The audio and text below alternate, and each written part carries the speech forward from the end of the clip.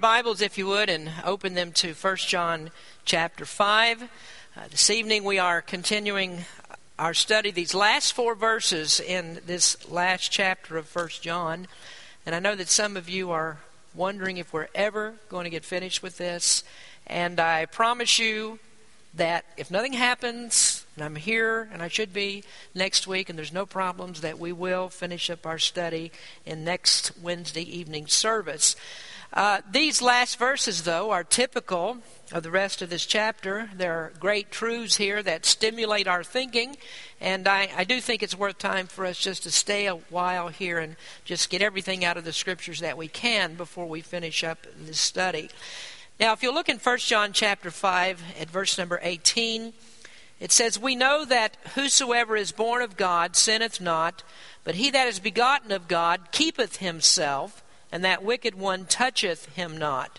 And we know that we are of God, and the whole world lieth in wickedness. And we know that the Son of God is come, and hath given us an understanding, that we may know him that is true, and we are in him that is true, even in his Son Jesus Christ. This is the true God and eternal life. Little children, keep yourselves from idols." Amen. I know that you are very much aware by now what the operative word in the epistle of 1 John is. That is the word know. And John talks about what we know as Christians. What do we know as Christians? Do we have a faith that we can be certain of? And are there elements of this faith that give us the confidence that we are in the right relationship with God? And does that faith do something for us? Does it give us something that others don't have? John uses this word know in a way that he refutes counter false assumptions of Christ. He refutes the Gnostics who claimed that they knew Christ and yet possessed none of the characteristics that showed that they've been changed by him. And the point here of mostly of our message here tonight will be this marked difference between those that are the children of God and those that don't know Christ as Savior. And that difference is accentuated by John's use of absolutes. On one side there is light, and on the other side darkness. One side is true, the other is false. One is righteous, and the other is unrighteous. And it's impossible for those two sides to mix. And each of those is uncharacteristic of the other. Christ and his followers are on one side, and Satan and his followers are on the other. And John just very simply says to us here, we know the difference between the two. We know that we are of God, and we know that the rest of the world lies in wickedness. So we're going to talk about that tonight, and then next week we will finish up our study of this epistle. And our subject is absolutes that we affirm. Let me give you the first point of our outline that we've studied the last couple of weeks. We affirm the source of our security. We affirm that we are the children of God, that we have been born of God, that the source of our ability and our holiness and our righteousness is God, and it's God who continues to work in us to enable us to stop sinning and to live according to his commandments. Everything that we have comes from God. Every ability that we have comes from God. And it's God who is this one that makes this radical change in our lives to make us different from what we were before. This happens in regeneration. And when the Holy Spirit of God comes into us and we have been regenerated and we receive Christ as Savior, then he will always continue to live his life in us. Now, because of that, we know that sin is terribly inconsistent with our new life. If Christ is in us by the presence of the Holy Spirit, then we do know that his life will work out of us, because one that's been born of God will continue to live in the commandments of God. We will not live lives of sin, because it's God's purpose to conform us to the image of Christ. It's God's purpose to change us from our natural disposition of disobedience to a person that truly desires to follow the Lord and keep his commandments. And I'm sure that you recognize that as a summation of the main purpose of the epistle. In the first chapter, the tone was set there when John said, if we say that we have fellowship with him and walk in darkness, we lie and do not the truth. And the rest of the epistle in some way relates to that statement It's a refutation of those that claim to know Christ, and yet they've never shown any evidence of his character. And after reaching the end of the epistle, we are aware of John's method. He's going to build on this argument. He's going to bring us to the point of the assurance of our salvation. We know that we are born of God, and because of that, the desire to sin has been squelched. Our desire to obey God has been accentuated. And so we truly are different people than what we were before.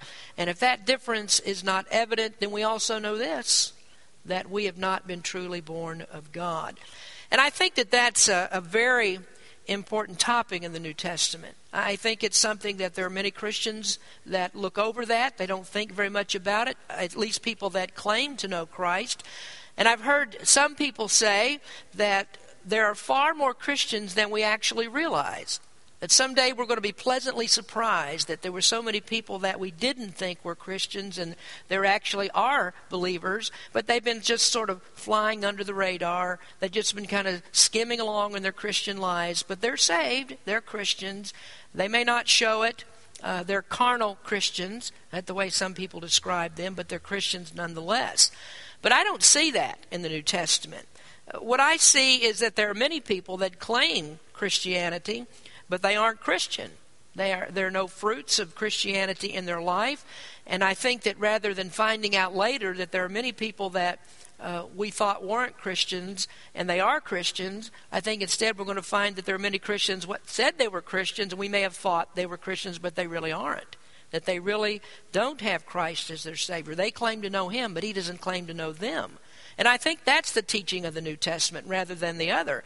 And this is why Jesus says that many will say to me, Lord, Lord. And then he'll say, depart from me, I never knew you. So I think it's possible that could be members of Berean Baptist Church that have walked the aisle. They've been into the baptistry.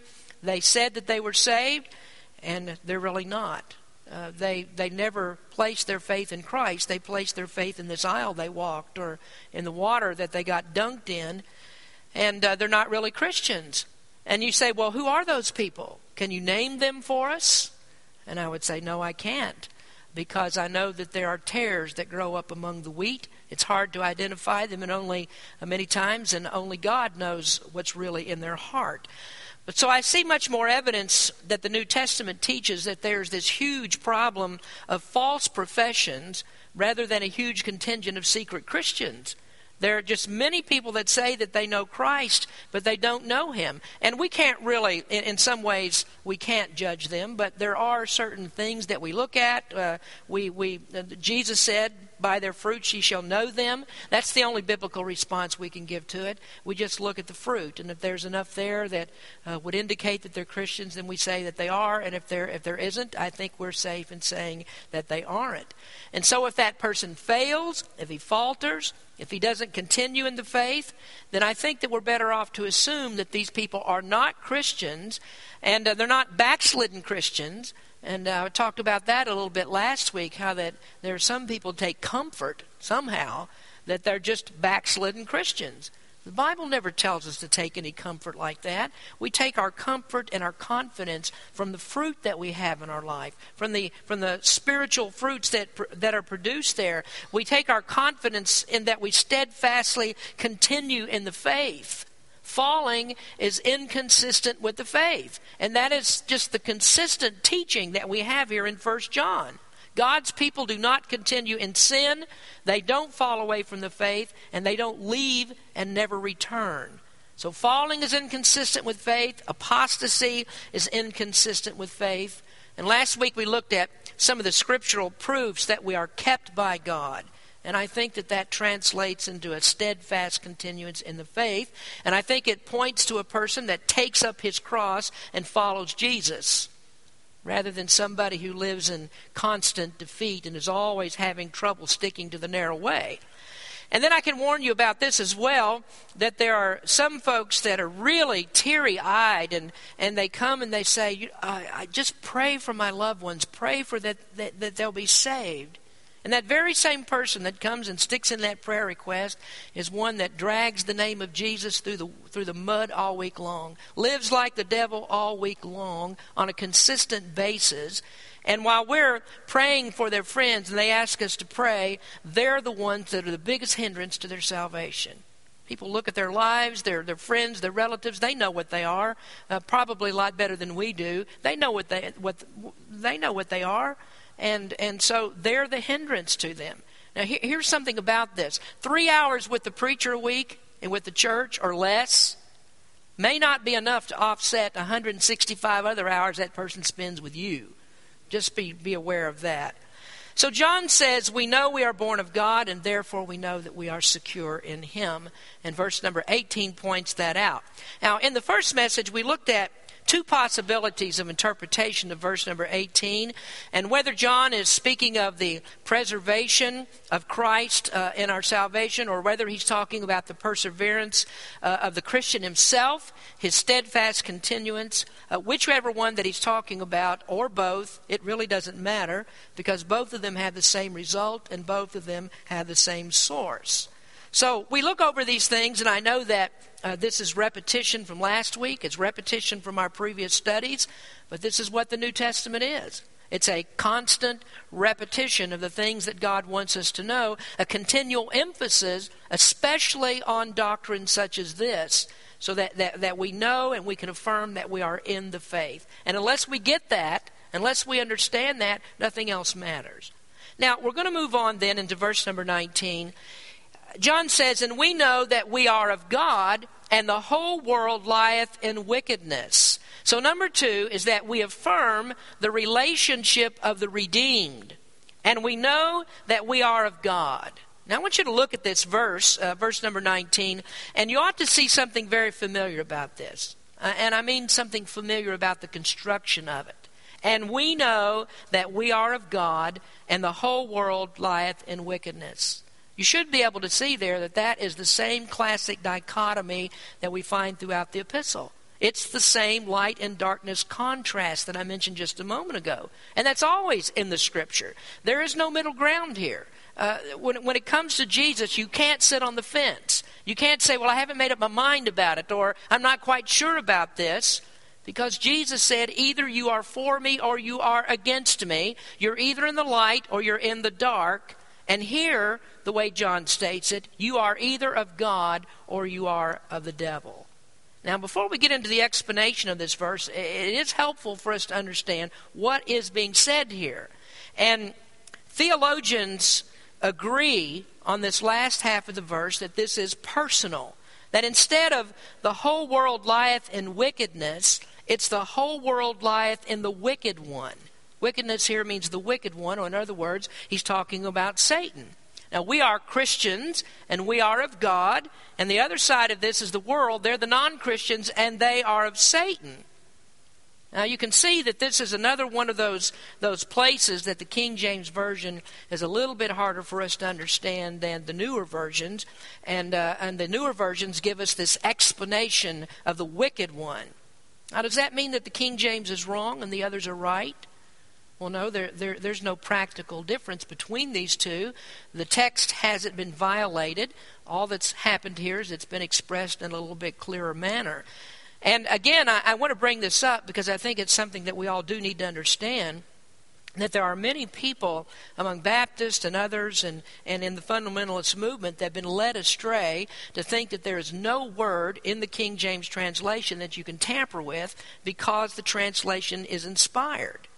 Now, we need to think about that for just a moment, because if the King James is in some other worldly class, then what about all the centuries before? I mean, did those that use Wycliffe's translation or Tyndale's or Coverdale's translation or those that use the Geneva Bible, like the Pilgrims, did they not have the Word of God? I mean, did God just leave out all of these people to have an accurate translation of His Word? And that's why we can't elevate the King James to a place of divine inspiration. Now, it's also why we say that the Bible was inspired in its original autographs. We definitely do believe that, but translations aren't inspired. And we have a very good translation in the King James, one I think, in fact, is the best translation of all. But when you clarify a verse like 1 John 5:18 by saying here the wicked one rather than lieth in wickedness, that is not an assault on the King James, and it's not an attack on the inspiration of Scripture. So hopefully we'll understand this, that the whole world lieth in wickedness and the whole world lies in the wicked one is a difference without a distinction. Now, unfortunately, those are fighting words for a lot of people, and they'll just tell you that you are a rank heretic if you try to change any of the words that are here. And these are the same people that regularly use different words to explain the text rather than leaving it just as it is. Well, now that we know this, we can move on to the main points of discussion. We affirm that we are born of God, which tells us, first of all, that disciples are different. And hopefully that's already self-evident as we've gone through this study. We can't have missed this because there must be a distinction between the people of God and the people of the world, or else we wouldn't know who's supposed to be a part of the church and who isn't. And this would have been a moot point of discussion for the entire epistle if there isn't a difference between these two. And so why does John state that here? Why, when it seems to be such an anticlimactic statement at this point? Is John stating the obvious? Well, I think that you'll better understand that. He's not stating the obvious when we get down to verse number 21, where he says, "Little children, keep yourselves from idols." And that has some bearing on the understanding of this verse, and we'll get to that in the next lesson. So how is it that we who are the children of God are different from the world? Well, the answer to that question is found in the meaning of Christian. What does it take to make a Christian? Is it his morality? Is it his noble ideas? Is it the fact that he's religious? And I would submit to you that there are many, many people in the world that are religious, many people that are moral, many people that are good humanitarians. Probably we can find right here in our neighborhood some good, fine, upstanding members of the community that they're against many of the things that we're against and for many of the things that we're for. We'll find people here that stand against indecency and things like pornography. There are people that vote with a conscience. They have these great lofty ideals about the humanitarianism. They'll come here when we have a blood drive. They'll hand out a few dollars to somebody who's panhandling on the street and try to help them. And then there are also people that are very devout to their church. They attend church. They support their church with their tithes and their offerings. They're very faithful about that. In fact, you can just go down a few blocks down the street here to the Mormon church, and you'll find all of those things there. So there has to be something more behind this statement that we are of God. And being a Christian is not quite as obvious as it seems. Now, how do I know something like that? Well, I know it there's one big reason right now. Because right now we have a debate in our country over the candidacy of Mitt Romney. And there are people that say that he is a Christian. And there are many Orthodox church leaders that say that Mitt Romney is a Christian. Joel Osteen, who must be totally clueless about what Mormons believe or totally clueless about what Christians are, probably both, I think, but he says Mormons are Christians. And what does he base his assessment on? I can only assume that he bases it on their morality, on lofty ideas, on humanitarianism, as I mentioned, devotion to the church, and even the fact that they say, well, yes, we believe in Christ, we believe as our Savior. But what is it that makes a person a Christian? Well, the answer is right here in this text. We are of God. We're no longer in the clutches of Satan. And we have to have a right understanding of this, that every person that comes into the world, every person that's born, is born into the grasp of Satan. And so what is it that makes a Christian? Well, let me give you some identifying marks here. The first one is that we have been delivered by God. A Christian is one who has been delivered. We were held captive in Satan's dominion. And I don't mean in the sense that we were struggling to free ourselves from him. We were willing captives. And I don't want to get ahead of our next point here, letter B, but we're not struggling to free ourselves from Satan, or we weren't. We were held captive by him, but we weren't even aware of it. We weren't even aware that there was a problem or that we needed to be set free. But what God has done, he comes and he peels back those blinders like a knight in shining armor. He comes and he delivers us from this dominion of Satan, this stranglehold that he has on us. The Apostle Paul stated it this way in Colossians, giving thanks unto the Father, which hath made us meet to be partakers of the inheritance of the saints in light, who hath delivered us from the power of darkness, and hath translated us into the kingdom of his dear Son. Charles Wesley expressed it well in his hymn, Hand Can It Be? He said, long my imprisoned spirit lay, fast bound in sin and nature's night. Thine eye diffused a quickening ray. I woke, the dungeon flamed with light. My chains fell off, my heart was free. I rose, went forth, and followed thee. Peter said in a passage that we read this past Sunday morning, but ye are a chosen generation, a royal priesthood, and holy nation, a peculiar people, that ye should show forth the praises of him who hath called you out of darkness into his marvelous light, which in time past were not a people, but are now the people of God, which had not obtained mercy, but now have obtained mercy. So that's first. A Christian is one that has been delivered by God. We've been set free from sin. And in that sense, we state what it means to be a Christian in a negative way, from a negative standpoint. We were imprisoned, we were shackled, we were in the dungeon of sin, and God delivered us from it. Then what else is it that makes a Christian? Well, secondly, we are directed by God. And that's the positive aspect of being of God. Our lives have been set on a new course.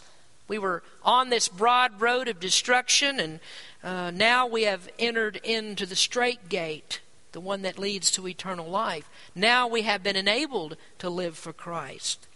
And since we have received life in him by being born again, there's never a time where we stop receiving that life from God.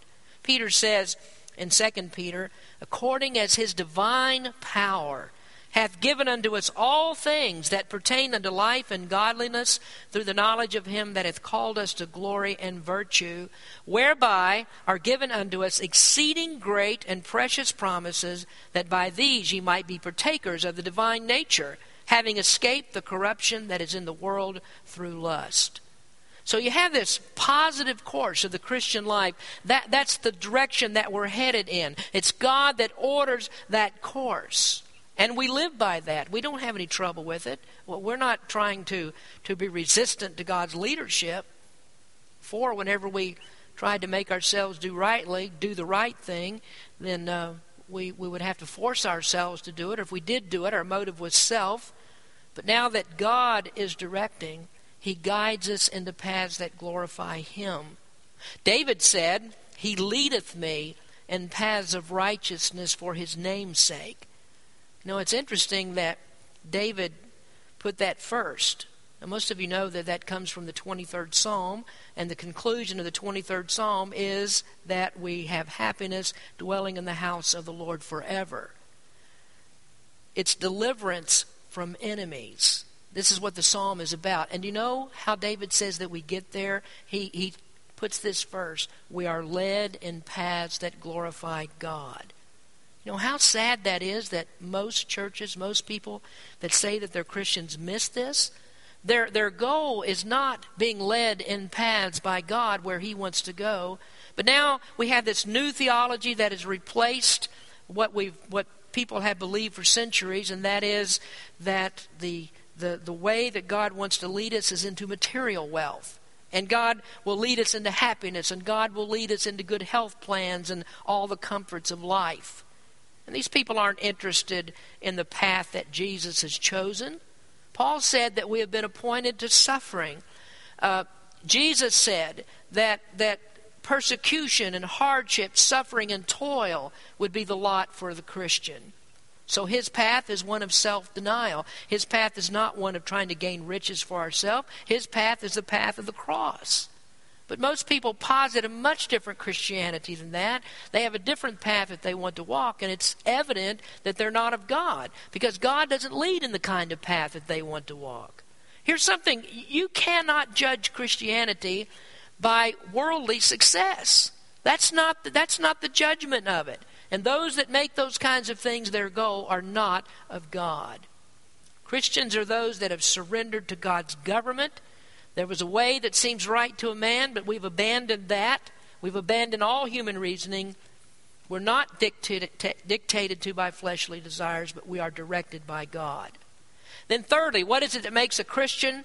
Well, a Christian is one who desires God. We desire Him. We live for Him. We actively pursue Him. Think about it. Why are you here on Wednesday night? You know, it feels so much better to go home after a hard day's work and prop your feet up on the footstool, take your shoes off, turn on the television, throw your mind out of gear, and just let it all hang out. It's so much easier to do that. But why are you here? Why did you come here tonight? You know, Jesus had an answer for that. You know what He called it? Hungering and thirsting for righteousness. You want to know more about God. You want to know more about these scriptures that we're studying here tonight. You want something that's going to help you to grow in grace and knowledge of the Lord. And so, if you're not thinking about things like that, people that don't think about the Lord really don't have much desire for Him. You know, when I'm sick, and I rarely miss church services for sickness, but whenever I've been in the hospital, you know, I've had those stent procedures and problems with my back where I've been in hospital for several days. Do you know what I'm thinking about while I'm there? What's going on at church? Well, what's going on in the services at church? What am I missing there? See, I couldn't stay home on Sunday night. I couldn't stay home on a Wednesday night. I can't do that. I'm not built that way. That's just too unnatural for me. I need to be in church because I know that my place is with God's people. And this is where I want to be. This is where I'd rather be. You know, I was thinking about some folks that I know, and really I'm talking about people that are in my own family.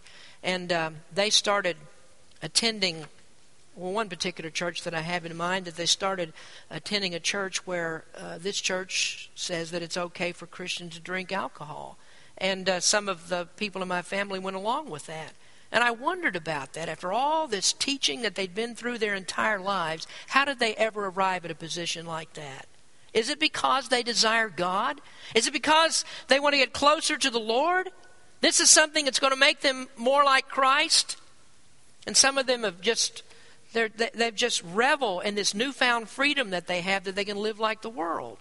I don't understand that, because I thought that a Christian was one that desires God. Martin Lloyd-Jones wrote, "The principle that is governing the world is self-centeredness, selfishness, and self-seeking. To be of God, therefore, obviously means that we no longer live for self or Satan, but we live for God. And our supreme desire is to please Him. We are of God. That's our party. That's our interest. He is our Father." And you know, you can say that two ways. You can say, we live for God, or you can say, we live for God. Which is that for you? You know, when you live for God, maybe you're just trying to prove to somebody else that you're a Christian. But what about if you live for God? And that means that God is everything to you. God is everything to you. I mean, He consumes your life. That's living for God. Well, fourthly, what is a Christian? Christians are people that are destined for God.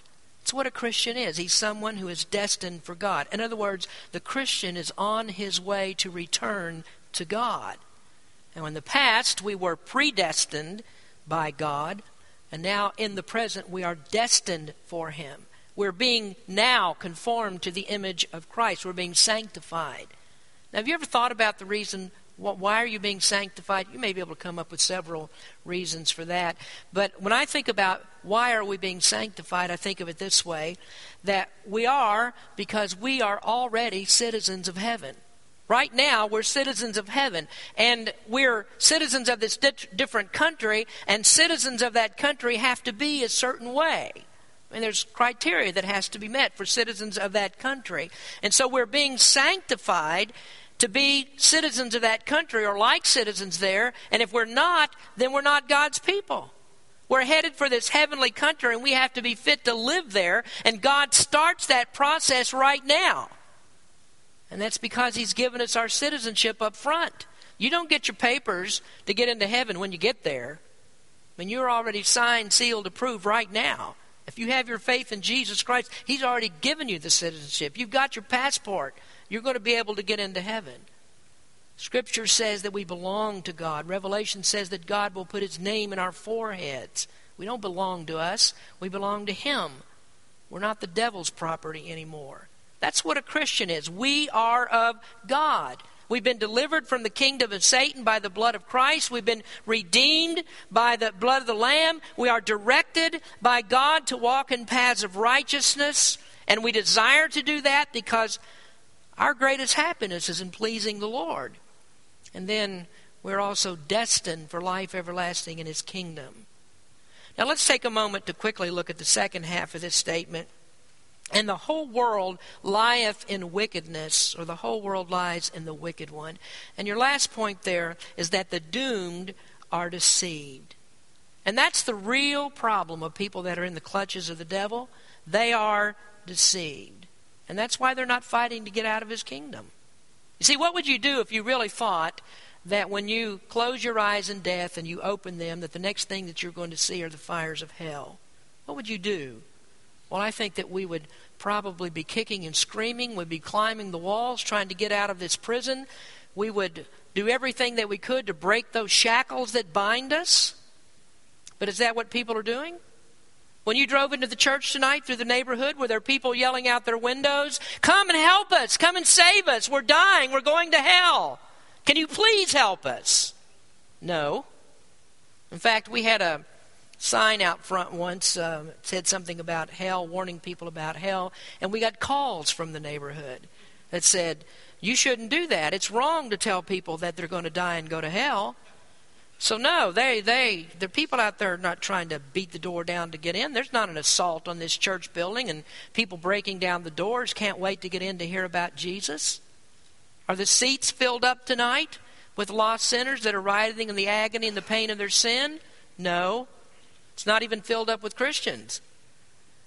You know, that's a problem. If the people that can see and they're supposed to be grateful to God for their salvation don't come, what makes you think the blind are ever going to come? I like what Stephen Cole said about this. He said in 5:19, John describes the whole world as lying in the power or arms of the evil one.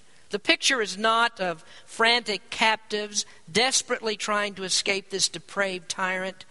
Rather, they lie quietly in his evil clutches, oblivious to their tragic plight. The God of this world has blinded their minds, 2 Corinthians 4:4. They can wear "life is good" t-shirts, oblivious that they're wandering perilously close to the edge of the abyss. They don't realize that in due time their foot will slip, Deuteronomy 32:35, and they will face God in judgment. Rather, they are sleeping peacefully in the arms of the evil one who will destroy them. It sums it up pretty well, doesn't it? The doomed are deceived. And so what they're doing, they're skipping along, dancing along this broad path that leads to destruction. And one day they're going to come to the end of that path, and they're going to fall off the edge of the cliff. And like lemmings, all the rest are going to follow behind them because they've been deceived. They think Satan has something better for them. They think that Satan cares about them, that their life is good the way that it is, and someday they're going to come to the end of that path and find out there is no good that comes from it at all. So that's a tragedy, isn't it? People aren't knocking down the doors of the church and trying to get in. Instead, what we find is opposition to the gospel. We find people that want to shutter the doors of the church lest somebody else should get in. It happens all the time. So they're deceived. People are deceived by the one who holds them in this blackened pit of sin and misery.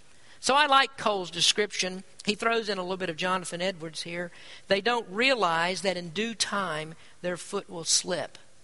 And that comes from Deuteronomy 32:35, which was Jonathan Edwards' text in Sinners in the Hands of an Angry God. Well, I'm going to stop with that. We affirm the relationship of the redeemed. We are no longer of the world. We are of God. This is a whole new, different life that we're living. It's built upon better promises, and we are sure of the one that we have trusted. We're sure of the heavenly home that He's prepared for us. We are not deceived.